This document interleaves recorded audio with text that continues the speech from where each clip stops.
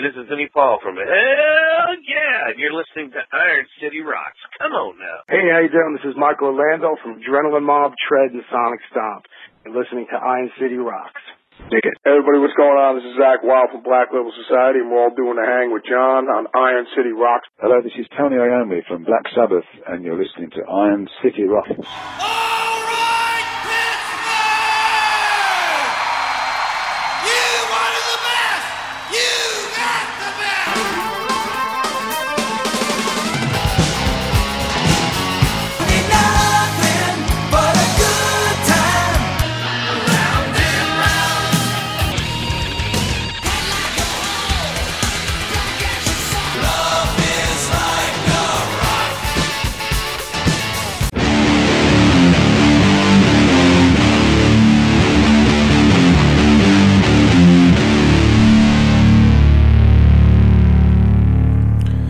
Hello and welcome to episode 154 of the Iron City Rocks podcast. I'm your host, John. Episode 154, we have three special guests coming up for you. We have from the band Hatriot, former Exodus singer Steve Zetrozusa. It's going back a ways for you Exodus fans. We have also got from the Adrenaline Mob, Mike Orlando. Adrenaline Mob is going to be making their way to the Pittsburgh area, so we thought it would be cool to kind of introduce you to the band, who has got a lot of pretty big name players in it, sort of a super group. And while on the topic of hard rock super groups, we've got from the band Hell Yeah, Vinnie Paul. Now, Vinnie Paul is obviously a name that many of you recognize from his previous band, Damage Plan, and Pantera. So, Vinny was cool enough to join us and talk about Hell Yeah, who are also making their way to Pittsburgh. So, what we're going to do, we're going to talk to Mike Orlando first. So, to get you in the mood, we're going to play a track from the new Adrenaline Mob album, which is entitled Omerta. The track is called Undaunted, which is the first single. If you haven't heard about Adrenaline Mob, totally worth checking out. It's a great album. It features Mike Portnoy, formerly of Dream Theater and Avenged Sevenfold, Russell from Symphony X, and the bass player of, I guess, what is now the late Disturbed, and also Mike Orlando, who's got a couple projects. So let's play a track from Adrenaline Mob, and then we'll get into the interview.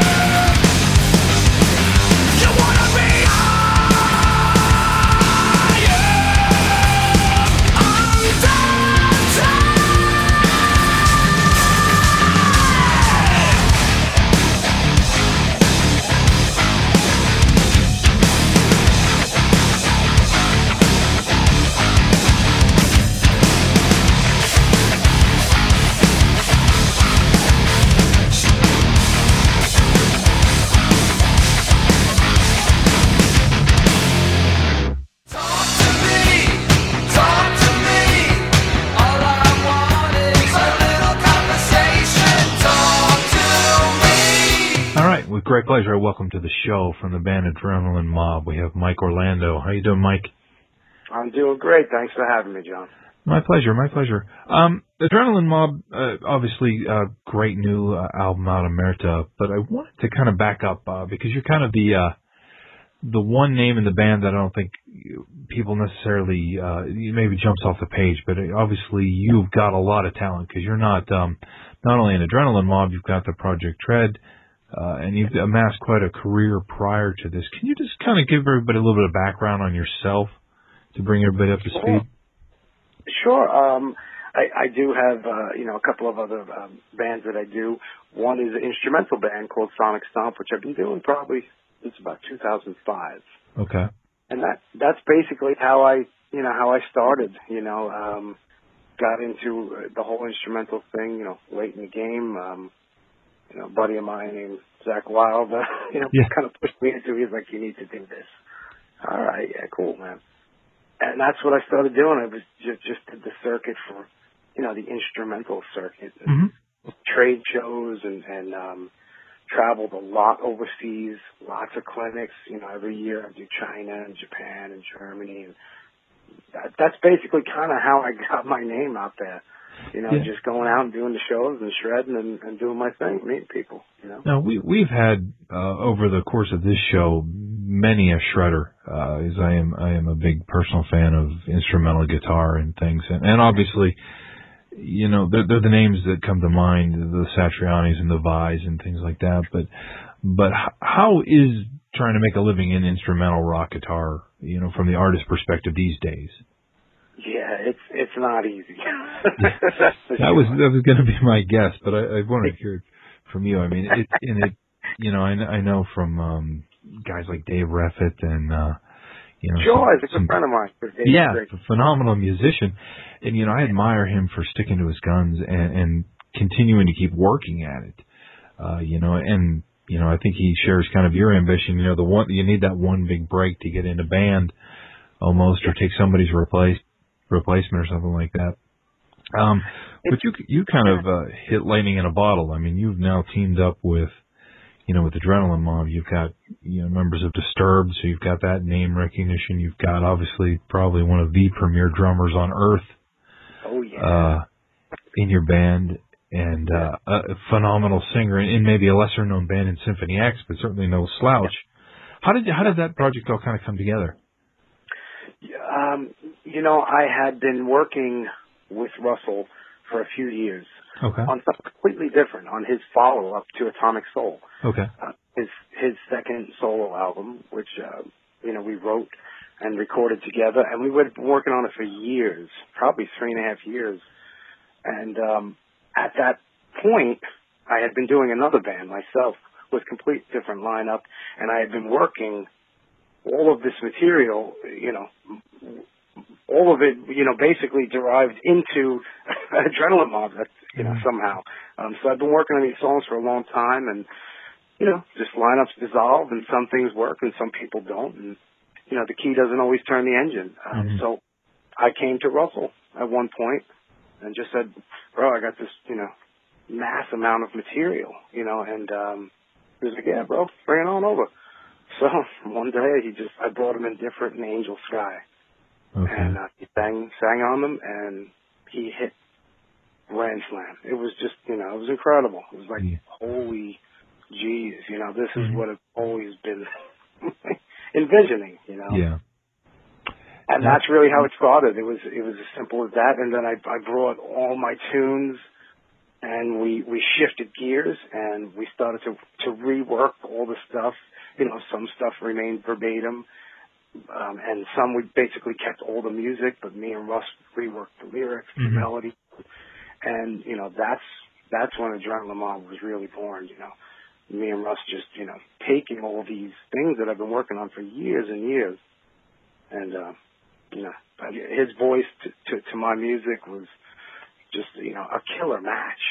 Yeah, and it's interesting because it to me doesn't sound like I guess you expect when the singer goes to another project, Russell being from Symphony X, you expect it to kind of sound like Symphony X, and I don't hear that. It sounds very fresh, very new. that's a great thing. I mean, because with all due respect to Russell and Mike, I'm not really a prog guy. Sure. I love it.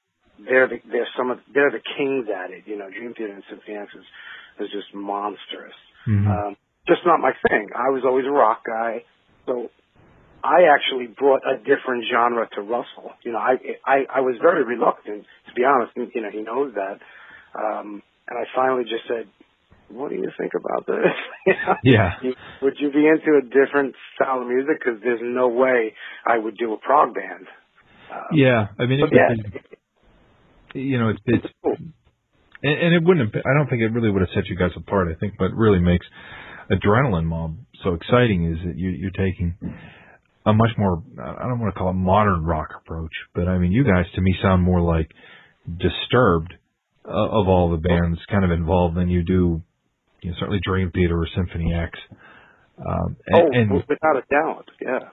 And it probably is going to, you know, in the long run appeal to a much broader market than, you know, that traditional niche prog rock. I mean, because, you know, I don't think a fan of Dream Theater, you know, who followed Mike's career, you know, is certainly going to enjoy your music because, you know, I think a lot of people would listen to Mike just do a 4/4 rhythm and, you know, because he can make it so exciting. But you're going to gain a whole new genre of fans because of the style of music, which is really exciting. I agree. There was I never set out at all to do anything like Symphony X or anything like Dream Theater. You know, I had been doing this genre and these songs in some way, shape, or form for so long, you know. Some of them, you know, way back, you know, 9-10 years ago. And I just kept working on them. So that was never my intention. I didn't even want to come close to those two bands because what they do is, you know, you don't want to compete with that. Though. Yeah, you're not going to do prog rock better than. I mean, maybe you will. I mean, unless you. No. I got to agree with you. I mean, they're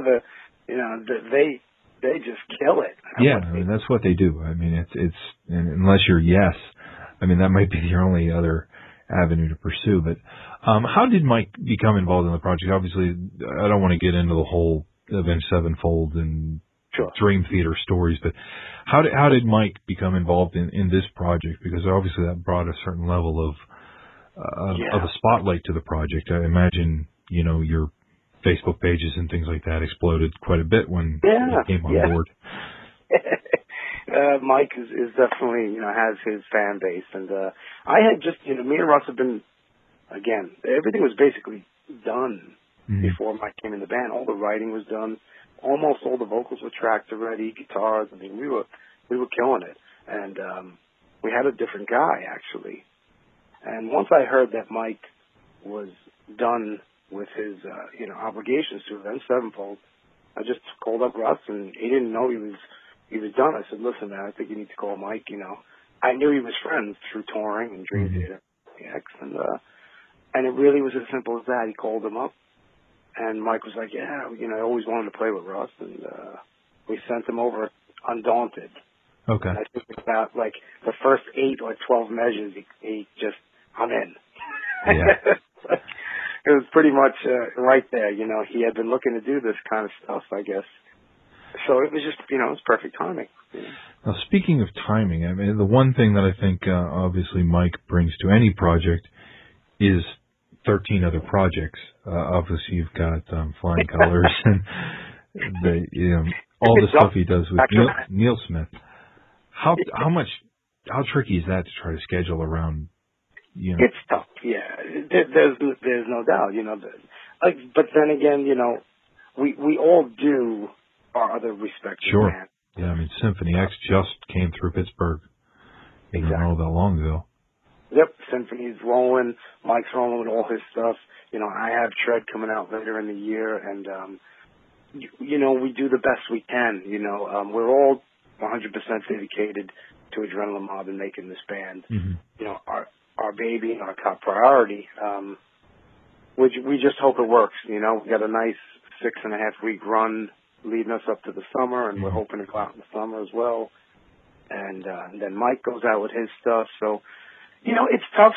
It's not easy. but we make it work, you know, Sure. and it's kind of like whatever hits the schedule first.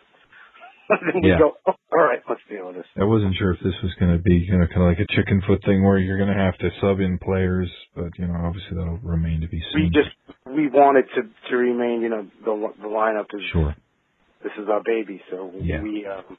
we're really hoping that we can get out there. Yeah. And you guys are hitting the road with probably interestingly a similar lineup with Kill Devil Hill. About 8 veterans of rock kind of hitting the road in some really exciting projects. So it's going to be a great show. If I might just ask you quickly about Tread, for those not familiar, you've got Rudy Sarzo and AJ Pero. Will murder from me if I don't say his last name right. Pero. Yes, Pero. Yeah, we had him on the show, and I made a mistake of calling him Perot because, for the first 25 years of my life, it was Perot. But how is that progressing, and when it's coming out amazing. I mean, I've known AJ for a real long time. He's played with me in Sonic Stomp before, and he's in Sonic Stomp now with me. So I've probably known him for 18 years. Mm-hmm. We live a stone's throw away in the next neighborhood, and Rudy, Rudy's Rudy, living legend, one of the most amazing bass players, and nicest guy on the planet. So we just instantly became brothers, and the music is slamming, very tribal, heavy, but still rock oriented. And AJ is actually going to amaze people because everybody, thinks, with all due respect for his sisters, amazing, 23 million albums sold, God bless them. But they don't know what AJ really plays like. Yeah. He's a freak. Yeah, I mean, and honestly, when you talk about a band of really great guys, I mean, obviously Tim Ripper, goes without saying. Rudy has to be one of the absolute nicest people I've ever had the pleasure of speaking to. Just an amazing soul. And AJ, I think we talked. AJ and I talked when he was on the show. We talked longer after I stopped rolling tape. Just a super fun guy to be around. So, I mean, that has to be, the thought of going on a bus with those guys has got to be awesome. We can't wait. I mean, it's going to be, an amazing band. We're so looking forward, to taking out and playing together. And we're having so much fun recording it. Sure. And, I'm so excited to release it. And hopefully we're going to put some samples out soon, I think, because a lot of people, are asking about it. Yeah. I'm busting at the seams, so. Yeah, I know. It's gotta be hard to keep that stuff under wraps. So Mike, you will be coming in early May to do a show in Pittsburgh, but you guys have got dates on Adrenaline Mob, or if you go to Mike Orlando Music and catch all the tour dates and information on Tread, etc.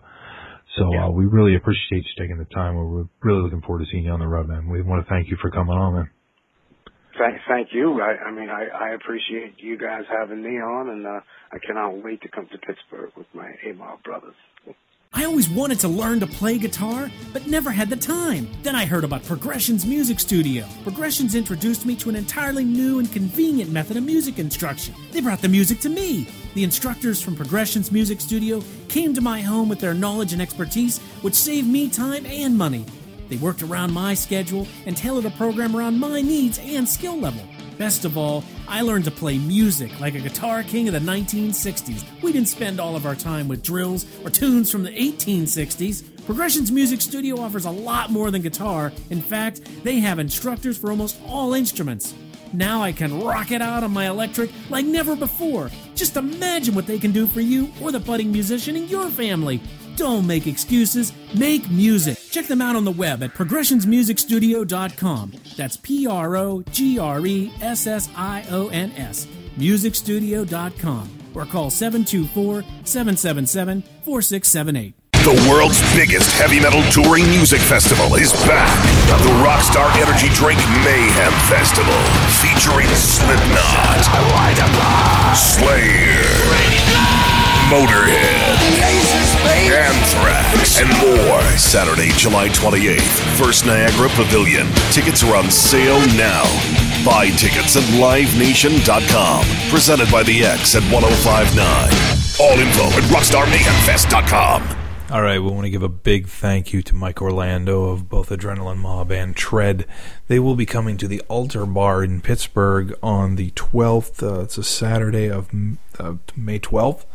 They're going to be doing a show with special guest Xander Demos, who is no stranger to this show, and also Sacred Dominion, who, if you recall, on our year-end show just made a clean sweep of the best of Pittsburgh.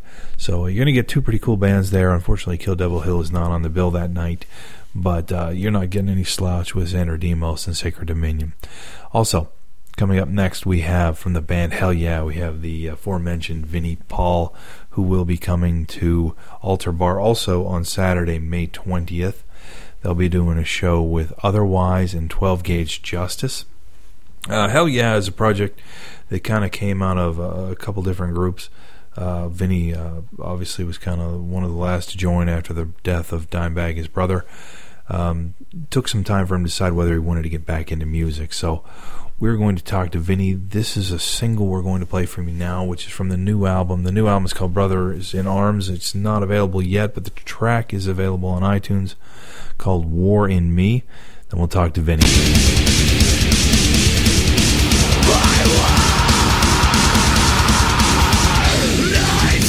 Too short to be sober, drunk with power. If my life inside it ain't over, the war in me. I'll raise the dead up from the grave, break the rules and jump the clay. I'll burn the village down and start the war.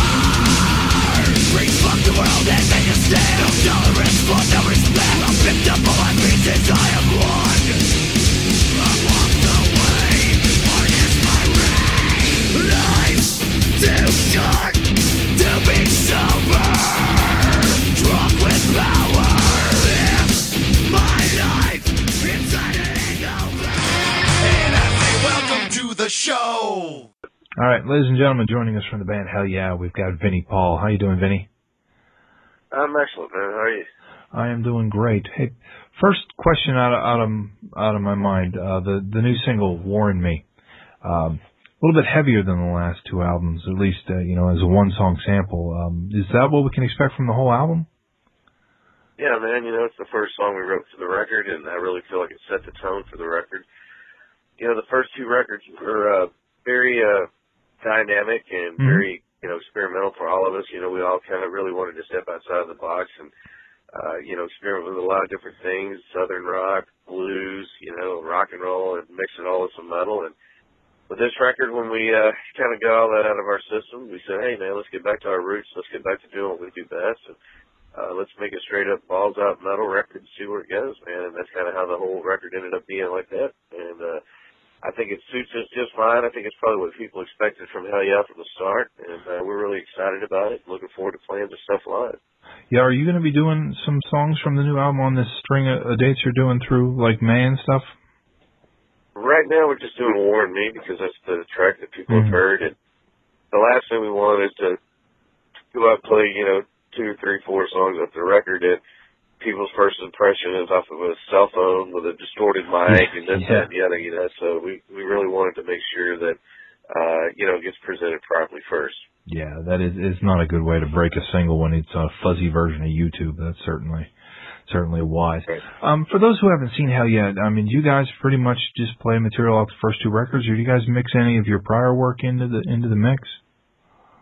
No, man, we've always felt like Hell Yeah stands on its own 2 feet. And you get a 100% Hell Yeah from start to finish, and it's all about the audience, the band, and the music, and the circle of energy that we give back and forth to each other. It's a great experience, man. Yeah. Is the response that fans have given, you guys have had 2 very successful albums under your belt. Is it come as kind of a pleasant surprise to you guys, or did you guys really think in terms of commercial, or is this more, just let's do it for fun?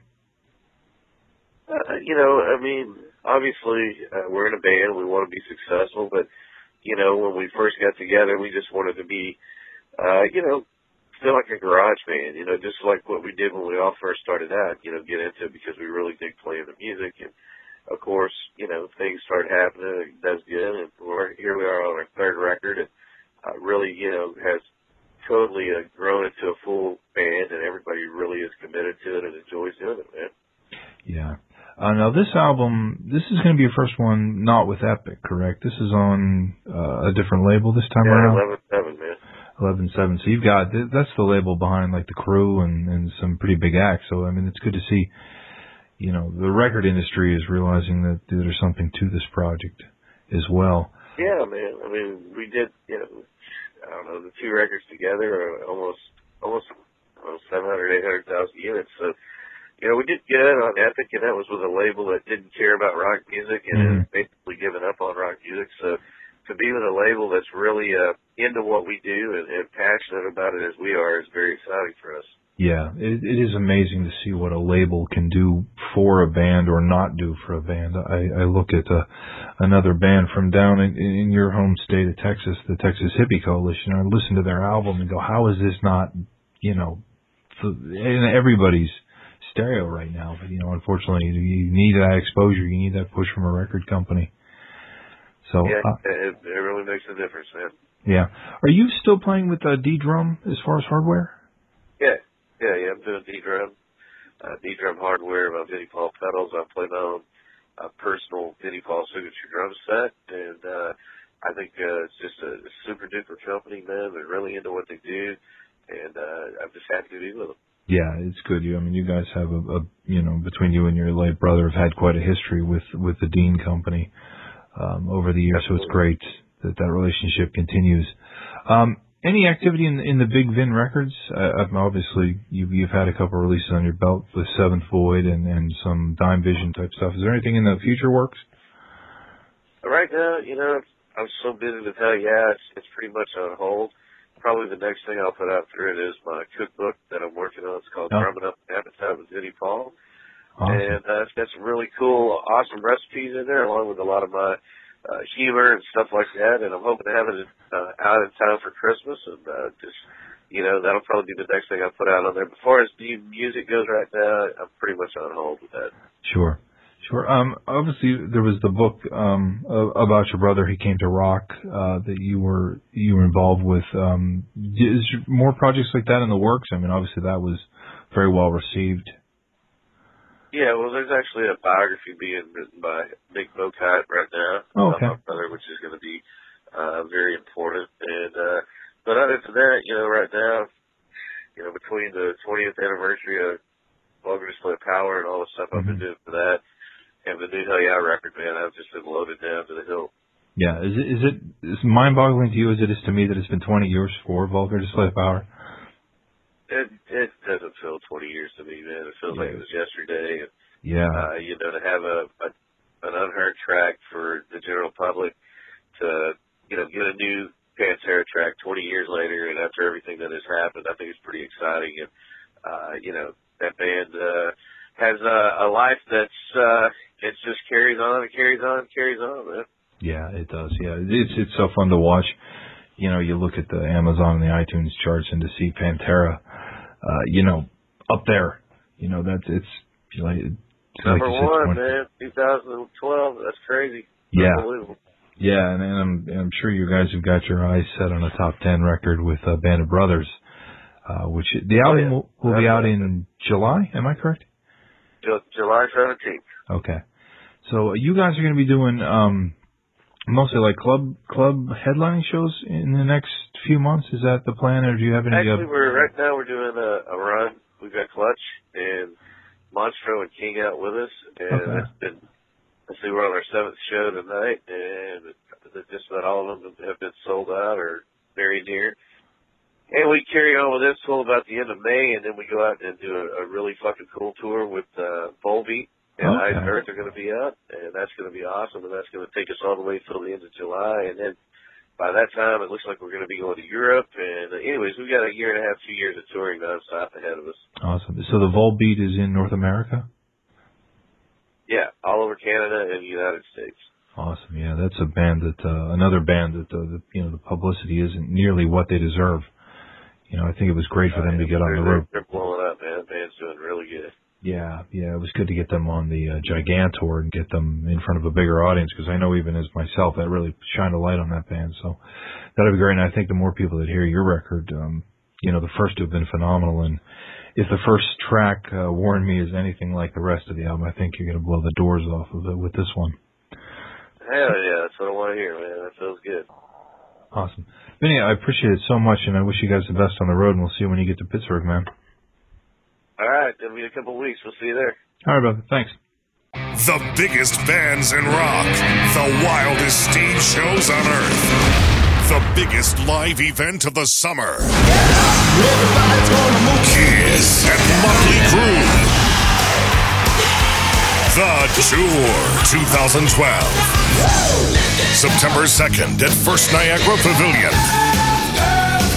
Tickets are on sale now. Buy tickets at livenation.com. All Ticketmaster outlets are charged by phone. All right, a giant thanks to Vinnie Paul.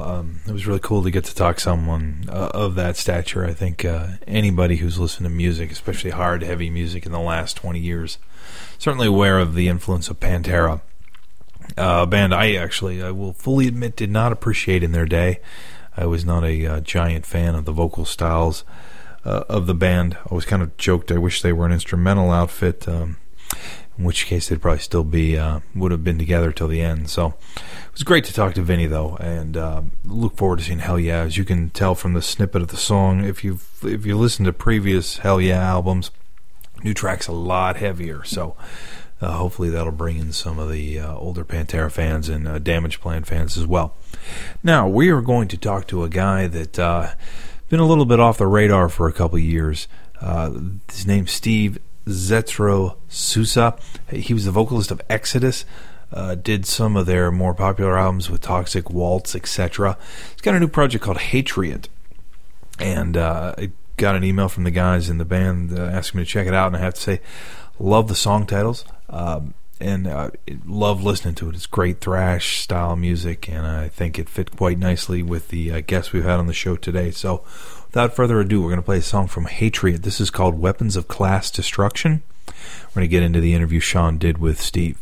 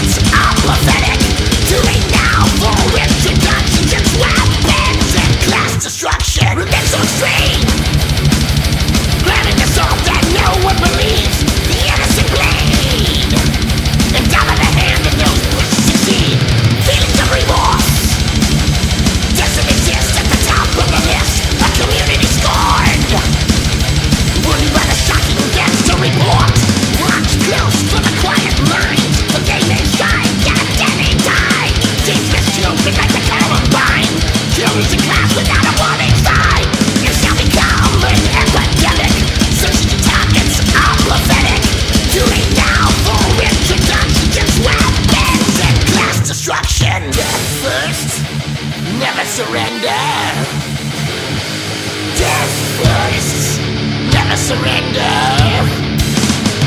Death first, never surrender. Death first, never surrender. Death first, never surrender. Death first, never surrender. Death first, never surrender. Death first, never surrender. Weapons to blow up the classmate's face. Weapons to blow up yourself. Weapons to those who just don't care. Weapons to the cops who are dead. Weapons to blow up the classmate's face. Weapons to blow up yourself. Weapons to blow up those who don't care. Weapons to the cops who are dead.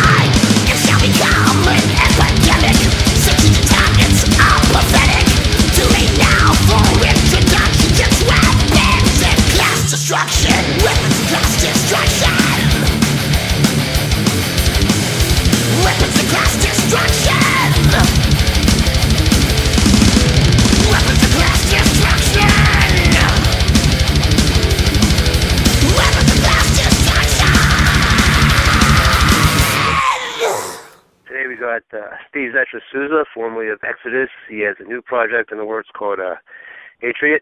Hi, Steve. How you doing today? How's it going, man? How's all the metalheads today? Doing good. So you got a new band in the works called Patriot. Yeah. Tell us a little bit about how that band came to be. My post-Exodus project, I guess. It's in my blood. It's just what I do. So, not playing with Exodus anymore. It's just something that I needed to do. Dublin Death Patrol, I don't know if you know, I do that with Chuck Billy. It's kind of a project thing. That's basically what it is a project. Patriot's actually full-on real band, It's not a project. I'm full-on planning to do many records in the years with these guys. They're young kids. Actually, the bass player is my son, Cody. My 20-year-old. And the other guys I've just kind of handpicked as some youngsters that really talented. Our drummer, Alex Bench, is actually out on tour right now with Cannibal Corpse. He's playing drums for a band called Archaic. He's just kind of stepping in. And then our main songwriter, who he writes all the music, I write all the lyrics, that's Costa V. And then rounding out is a kid named Miguel Esparza. He's just a blazer. I mean, just a real fast. Fits the role really well. Great energy with these guys, great enthusiasm because they're young. It makes me feel like I'm that young again. It seems like the songs that we're writing are exactly what I'm used to. It's more of the legacy, Testament, Exodus vein, and that type of stuff. So when I first demoed the stuff, I just let certain people hear it. Like I let the Testament guys hear it, and Andy Sneap heard it, a couple other people, and it was like, wow, is that back in Exodus? It's like, no, this is a new band. So I didn't even have a name for the band yet. I just kind of demoed some songs just to see what everybody thought, and people liked it. So and this just started with Costa and I and a drum machine. And then since then, I pieced it together. We hired Alex, and Alex is an amazing drummer. It's a really, really talented kid. And my son was like, well, I want to play. I'm like, well, you got to try out. So I actually made my son try out. He tried out with these guys, and they liked him. And he's a really good bass player. I mean, Cody, living in my house, you're not going to be no slacker. I'm not going for the nepotism thing here. You better be able to play your part, or I'll get somebody who can. Right. So he came in, did like 3 or 4 rehearsals, and they liked him. So he's the bass player. He's really, really good too, and he works on his craft, and he's not too cocky. He grew up around it, so he knows what's expected of him. So right. It works out really well. The band's really well rounded. Probably one of the most talented bands I've ever played with all around individually. Yeah, I got to say, I was listening to some of the songs, and you seem to assemble like a really solid group of guys. There's nobody. Nobody's got it. And in Ego, there's no drugs or alcohol. Everything is just straight up. This is what we want to do. This is great. We know that rehearsals are on this night. We're there on time. There's no girlfriends or anything there. We go there and we work, and it's not a party. I'm 48 years old, man. I've been through this a long time. I've got a lot of things I can show these kids, and we're cutting through all the bullshit mistakes you would more normally make and try to go through the heart of it. And so I've assembled them, but on the other hand, I still make them feel very fortunate for what they got. We've gotten really good shows. I mean, we played with Forbidden, we played with Testament, we're playing with DRI here. So we're getting really, really good shows here for a band that's just kind of come up. I guess it's more off of my merit, but in its own set, the band is very solid, and I mean really solid live too. So there's some YouTube stuff floating around there, and we're actually going in the studio to do a video here in a couple of weeks, and I'm just going to put it on the website. People so often they don't get a chance to look at you and see you. So we have a new song. We have a lot of new songs, other than the 4 that we have on the demo. And one's called Bloodstained Wings, and it's really heavy, and we're really proud of it. So the guy that directed Machine Head's new video, Unto the Locust, Mike Sloat, he's going to direct it, and I'm just going to pay for it myself and put it on the website here, and probably within a month's time it'll be up there. And just cool. How you just kind of feed the fans a new song here. Well, I'm going to feed the fans a new song, but I'm going to feed them in video format so they get to see us do it. You know what I mean? So it's just something a little. It's all about the fans. It's all about us being loving metal and playing metal, and everybody, especially our community, our small, close knit community, stays together and stays strong. Yeah. You mentioned, Cody's your son. What's it like playing with him in a band? I think that is the ultimate thing of everything that I've ever done. I've got to play with legendary heavy metal bands. I've got to play with all my heroes.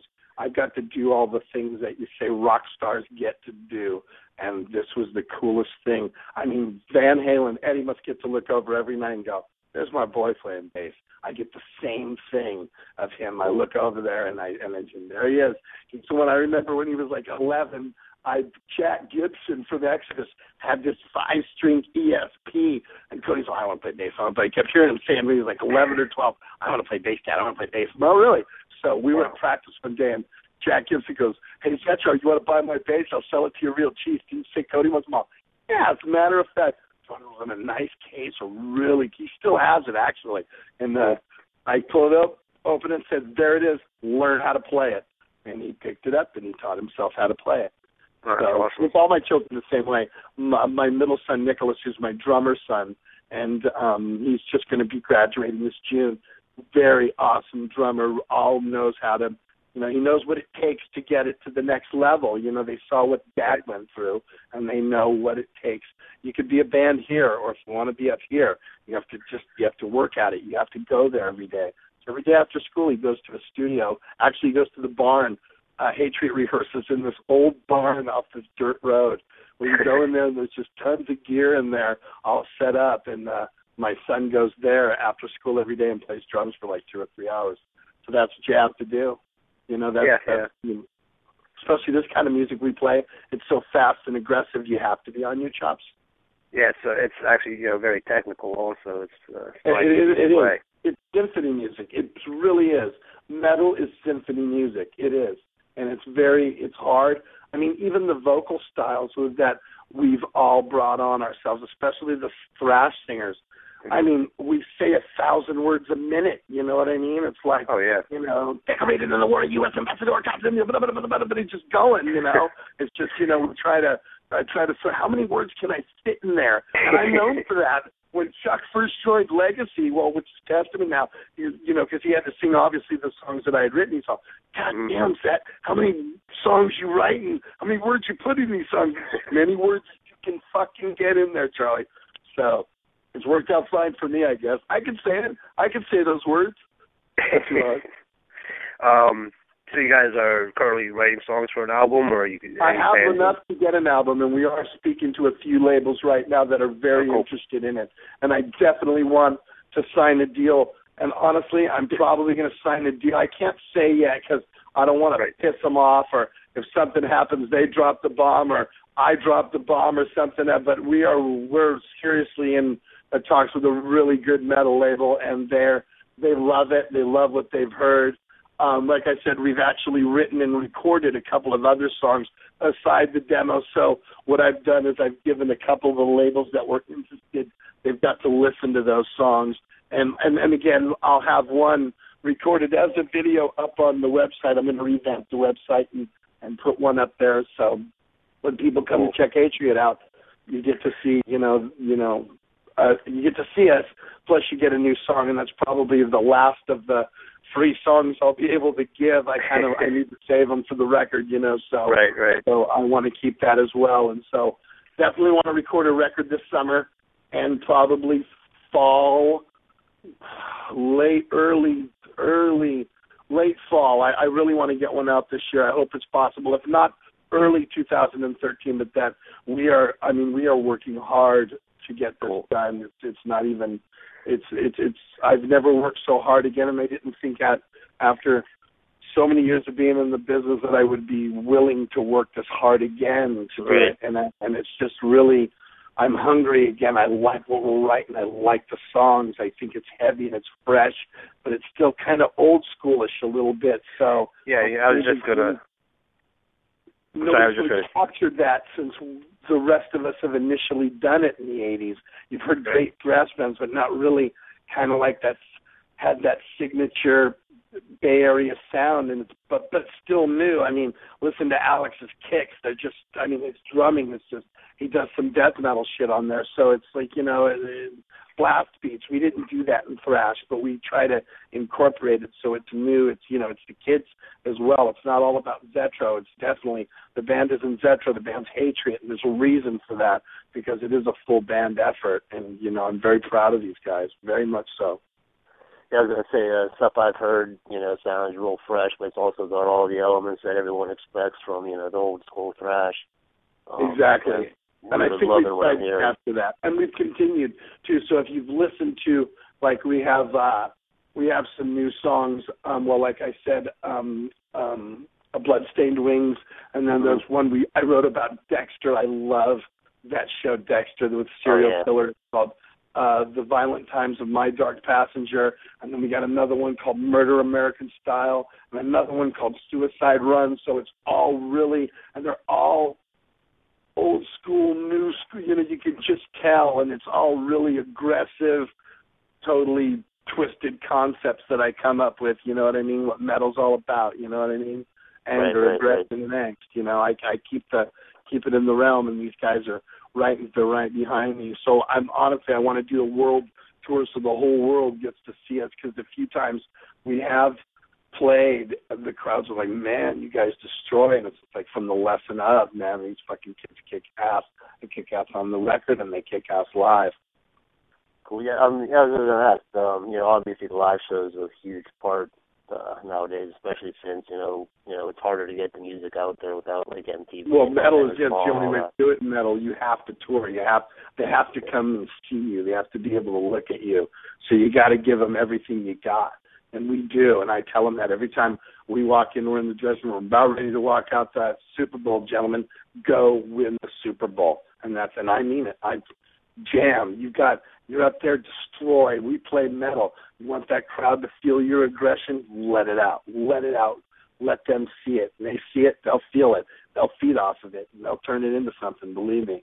Nice big old fat pit. You mentioned you guys have a show coming up with DRI. Do you have any other shows coming up or any tour plans? We do have some headlining stuff in San Francisco. We're doing a show at a place called the Rocket Room with another band called Angerhead, and a band that's been around for years called Potential Threat. And then they do this contest for in the Bay Area to open Mayhem. I don't know if they do that anywhere else, but here every year they have this one promoter, and he puts up so many unsigned bands, and then this panel of judges comes up and see those bands perform on a two-day period, and they pick them, and we're down to there's 6 bands left. So we might be opening Mayhem here in the Mayhem Festival, which would be great. It'd be great for kids to be able to walk out and see that. But that's so we kind of got submitted out of, just getting good shows. And when we played the shows, we did very well at them. So a good buzz on the band as well here in the Bay Area. So we'll see if that's happening. I'm just very choosy with the shows. I don't just take everything that comes along. I want us to be seen, and I don't want to exploit it. So I like I said, we've played with Forbidden. We've done another headlining show that was okay. We've played with Testament. We're doing the show with DRI. I think we might do something when Anthrax and Death Angel come around. We're supposedly opening that in August. That's in later in the summer, though. But we'll see about that stuff. So I'm very choosy about the shows because I want to be careful with it. But as we're getting more and more open and widespread, I'm definitely playing out more, definitely. And I'm open to be playing more. And people are going, oh, whoa, what, that's got this new band? What? And then they hear it, and then I've been getting contacted, oh, man, you guys are fucking awesome. Where's the record? And I go, I don't have a record. I have a demo, and I have enough songs to play a headlining set right now. So, and I do some Exodus. I do a couple of Exodus songs in the set. People want to hear it. So it's not something that I want to hang my hat on as far as because I love my days in that band, and I love that band. But this is Hatred. It's not Exodus. And I know people are going to expect it. And probably in the beginning I'll do more of it, but probably by second record I won't do any of it anymore. You know what I mean? I'll do all my own material. It's just kind of cool because it's the next thing I've done pretty much as a real project since Exodus. So it goes with it. And actually I do a couple of the cooler songs that they don't play anymore. So cool. So. You were back to Exodus and back in the day, the Bay Area has always been the home of thrash metal. There's been books written about its influence and documentaries made. I mean, you lived all that. Can you, talk a little bit about what it was like back then and how it's changed over the years? Well, I think back then it was very fresh and very new for everybody. We didn't know what it was that was happening, although amongst us all, we felt it was something very special but in our scene, because the medium is not, you just can't jump on a computer and see what they're doing in another place. You got to remember, this is 1983, 1984. Okay, so you don't have that. You think everywhere is like where you are, Oh, there's probably 15 killer thrash bands. And I mean, literally, I can go through a list of the Bay Area with 15 killer thrash bands where you got to think about, well, LA only has 2 or 3. I think there's Megadeth, and there's Slayer, and there's Dark Angel, and there's there was a couple of more, and then New York had, Nuclear Assault and Anthrax, and there was a couple of bands at Overkill, and they had a couple of bands there, but it seemed like you could go to the Bay Area and go, okay, well, there was Metallica, there was Exodus, there was Legacy, there was Death Angel, there was Possessed, there was Violence, there was Forbidden, there was Defiance, there was Blind Illusion. You could just go down the list of all the great bands that came from that time. So I remember what's different then, opposed to now, was every night there was a show. Monday night you could go to Ruthie's Inn and see Death Angel, Possessed, Legacy. Wednesday night there might be a show Defiance, Blind Illusion, and Mordred. Saturday night would be Exodus, Suicidal, and any one of those other bands that opened that week, or Violence, or Forbidden, or whoever, but there was always a show to go to. Every week there was you couldn't go through a week when there wasn't any less than 2 shows to go to. You could go to anywhere from 5 shows a week of good thrash shows, and you'd see. Yeah. I mean, I'd go there and show up, and I'd walk in the door, and you'd see Kirk Hammett and James and Cliff and Lars all hanging out at the bar. And look over, and there's Gary Holt, and then there's Mike Muir and Rocky hanging out, and then you'd see, Alex Skolnick and Eric and myself hanging out, and then you'd see Phil and Rob Flynn and Sean from Violence. I mean, you didn't think of it any different than that. Wow, right. How this is. I mean, the whole crowd at this show are basically the whole scene. They're all the guys from the scene. Oh, there's the Forbidden guys. Oh, there's the whoever. It's just everybody spawned from this area. There's Hellhound. There's even the littler bands that didn't get any notoriety but still opened all our headlining shows. The Snipers, the Las Rockets, all bands like that. There was millions of bands any weekend. So opposed to now, you have to really package it together really good. You maybe do one show every month and a half or 2 months, and you exploit the shit out of that show so everybody comes. And that's basically how you do it now. Yeah, it sounds like there's a lot of camaraderie back then. Is there still a lot of that now, even with the younger bands coming up? Oh, yeah, definitely. Like tonight, Forbidden's playing tonight at the Avalon in Santa Clara. So we all go. Everybody, I'll see Gary there tonight. I'll see, I'll probably go there with Demo. Me and Demo will probably go there together. You know what I mean? It'll be, we all hang out. You know what I mean? I'll see Chuck if they're in town. I know a friend of mine was going to the zoo with Rob Flynn today, so he'll probably be there. You know what I mean? So it's just that, we're very tight-knit. When we see each other now, especially, because you got to think how many years it's been and we've lost people. Paul Bailoff has died. People have died, our people, and gone through. So to see each other and know that the shit we went through in the 80s and the things that we have now, and we're still... I mean, man, I turned 48 years old 2 weeks ago, and I'm still playing the heaviest fucking metal there is on the earth. You know what I mean? You drive by me in my car, and like the other day, I had Shadows Fall, Retribution fucking cranked out of my car, and you'd think it's some 18-year-old kid. No, it's this 48-year-old fart slamming fucking down the street in his ride, listening to this shit loud as hell, because that's what I do. I love metal. I listen to metal. I play metal. That's what I am. I will die doing this shit, your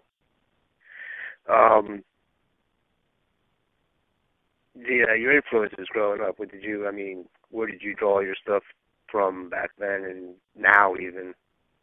I take it from everything from now. I'll steal from everybody. I'll steal from, like I was just mentioning, Shadows Fall, Slipknot. Mm-hmm. I'll hear something Machine Head does and take from that. But then I stay my old school. My original influences are Bon Scott and early Robert Plant and Ted Nugent. I'm that old enough to listen to that stuff. Rainbow, UFO, you know what I mean? That's what got me in there. And so I actually have a tribute act. I do an AC/DC tribute called AC/DC Presentro. It's a blast. I got this little guy, his name's Dave Chapman, dresses up like Angus, does Angus better than Angus, I swear to God. And I just have fun with this thing. When we play clubs, and it's a blast. I get to go up there and be Bon Scott for an hour and a half. So he's a lot of my influence. Odo Dirkschneider, Dead Kennedys, Cello Biafra, Johnny Rotten, Lemmy, Wendy O from the Plasmatics. Big influences on me, man. Big influences on my show and the way I carry myself on stage, and just a lot of that old, very raw, anything that was raw and powerful, I guess that was back then. Because I remember when AC/DC was the heaviest band on earth, my friend. I remember going to school. I was a freshman or a sophomore, and If You Want Blood came out. And they had the album cover with a guitar shoved through Angus's stomach. And fucking everybody was like, oh, my God, you're this band. Look at that. They got blood on the cover. AC/DC, they're crazy. They sing songs about fighting and stuff. Like, no way. And now, come on. I mean, you go to their concerts, their grandmother's singing the songs in the crowd. Don't get me wrong, they're my favorite band in the world. I love AC/DC.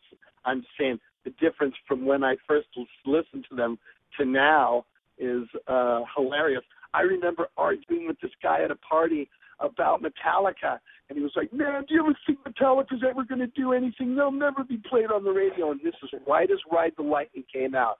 And I said, as society gets heavier, so will the music. And look at Metallica's the biggest band in the world, you know. Yeah. So you never know. You just never know. Do you think there's a big, huge thrash comeback? It seems like, you had the big four. I don't think it's ever going away. I think what happened was when grunge came in the early 90s, it killed it for a little while, but people really clung to thrash. And of any types of metal that you listen to now, there's a thrash beat in there, isn't there? I don't give a shit if it's black metal, if it's fucking death metal, if it's progressive metal, if it's Meshuggah, whatever you play, whatever faction of metal you have, you play because we started that. That's why you do it.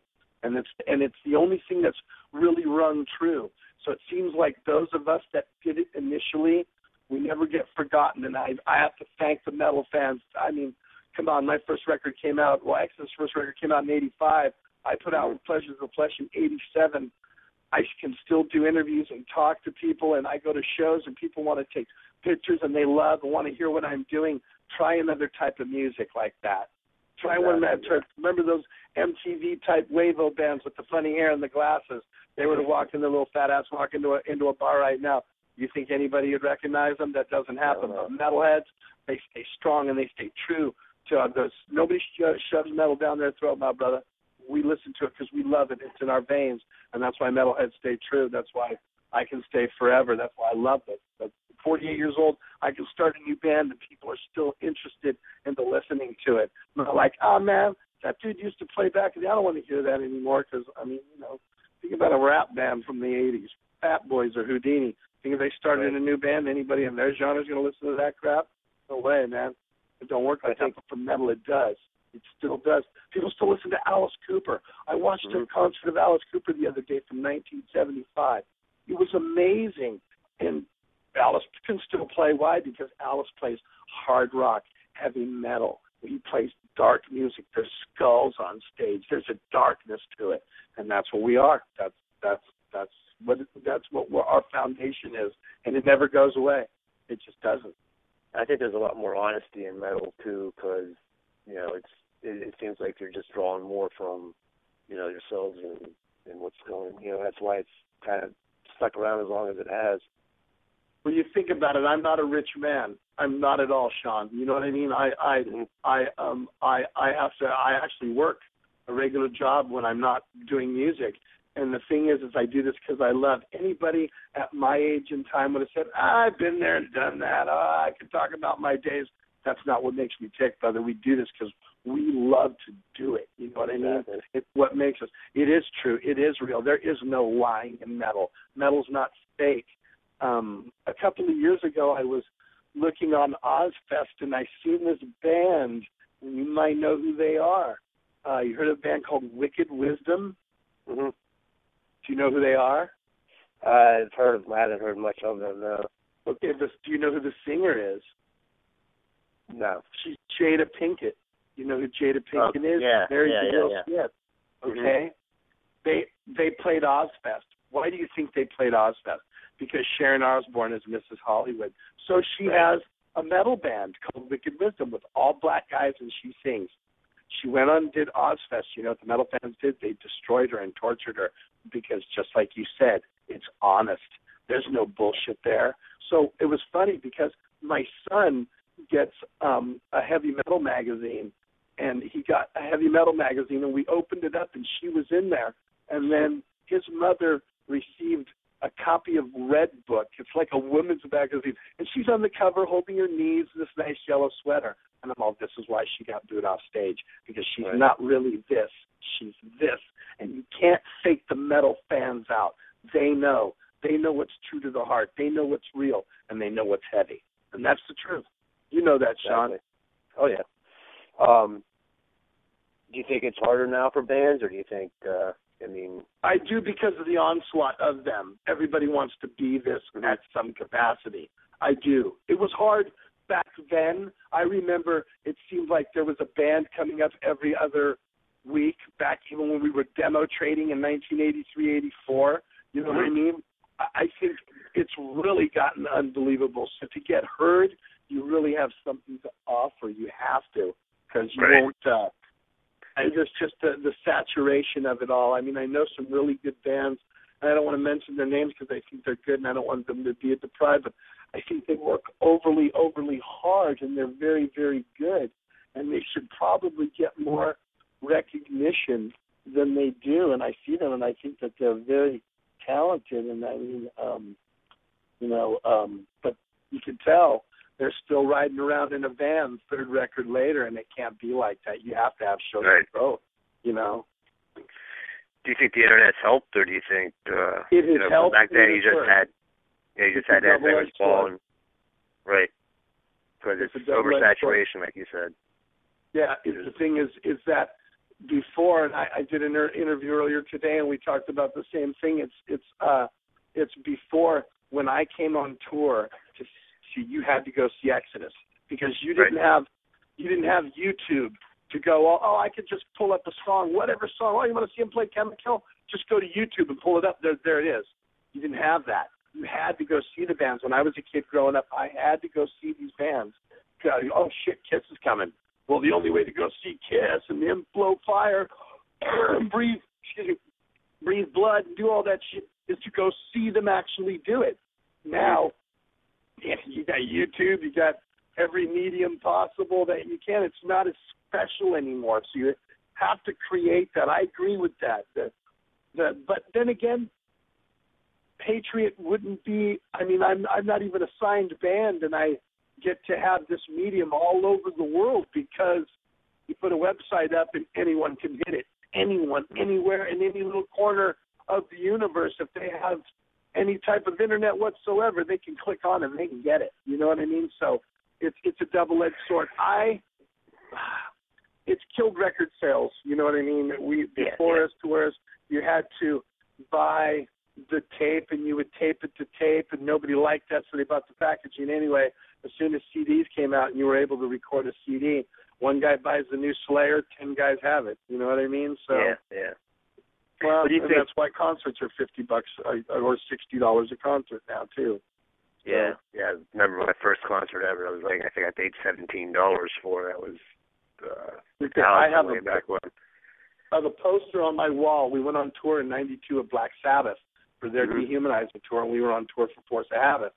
And I took a poster, and I had all the guys from Sabbath signed it, obviously, because, you know, I'm a big fan, and I framed it in my house. And I have a room with a bunch of magazines and stuff that I've done and memorabilia all framed up, and I have that framed, and I show everybody the ticket price, and it says right in the corner, to see Black Sabbath Exodus in Skew Siskin in 1992, it was $13.25 to buy a ticket.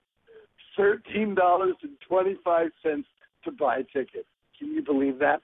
Try that now. That'd be $80, $90. You know what I mean? Oh yeah, easily. It's unbelievable. So it is that has killed it. Also, another reason, you know, you can't sell records anymore. So the bands have had to find ways to make money. So now you pay $35 for a $15 T-shirt that then turned $20. It's $35. The fucking hoodies are $7, $70. I know. I understand it and I hate it.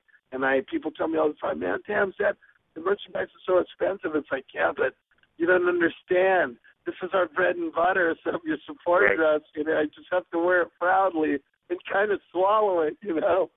Sorry, guys. Sorry, metalheads. I promise. Sorry that I'm overcharging you. I'm just following a trend. I don't even. I mean, because you know, there's something about going to the show and feeling the intensity, and you know, it's worth going because you know it's worth it. If you love the band, you're gonna pay to be there and feel all the intensity and whatnot. I agree, and I support my band. I support people like, what's up? You on the list tonight? I'm like, no, I'm paying. I got to support these guys.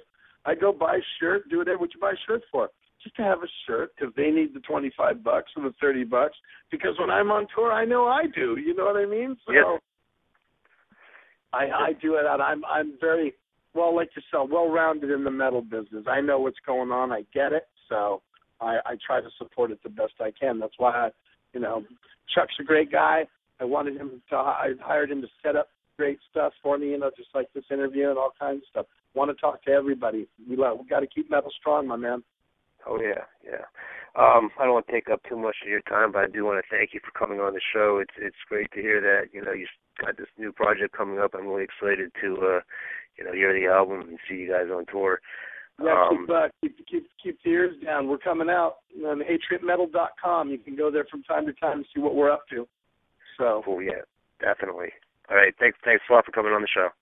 Thanks, Sean. Talk to you later. All right, cool. Never in your darkest dreams did you see this coming. Rob Zombie, Megadeth, May 16th at Stage AE Outdoors. Tickets are on sale now at all Ticketmaster locations, Ticketmaster.com, or call 800-745-3000. For more information, visit PromoWestLive.com. For VIP info and tour dates, go to RobZombie.com and Megadeth.com. Brought to you by Promo West North Shore. Always great to see Megadeth live, so when you make your way out there if you can, that's the 16th at Stage AE. Want to thank Steve for coming on the show and talking to us about Hatriot. It was kind of cool, just getting his name out there and making me kind of reminisce about some of that old Exodus stuff. Also, thanks to Mike Orlando from Adrenaline Mob. Don't forget they're coming to Pittsburgh. And also, Hell Yes, Vinnie Paul are coming to Pittsburgh as well. You can check out DrewskiEntertainment.com or go to IronCityRocks.com and check out our concert calendar. You can check us out on Facebook, Facebook.com/IronCityRocks. We're on iTunes, Twitter /IronCityRocks. And by the time you listen to this, you can look for us in the iTunes App Store under Iron City Rocks. We'll have an app out there that'll keep you in touch with the show, get you all the concert dates in the area. But also think it'll be still pretty interesting for those not in the area. You'll be able to get to our show and listen to all the cool stuff that we've got going on. We've got a great episode coming up next time, so we want to invite you to come back and check out episode 155. We'll talk to you next time.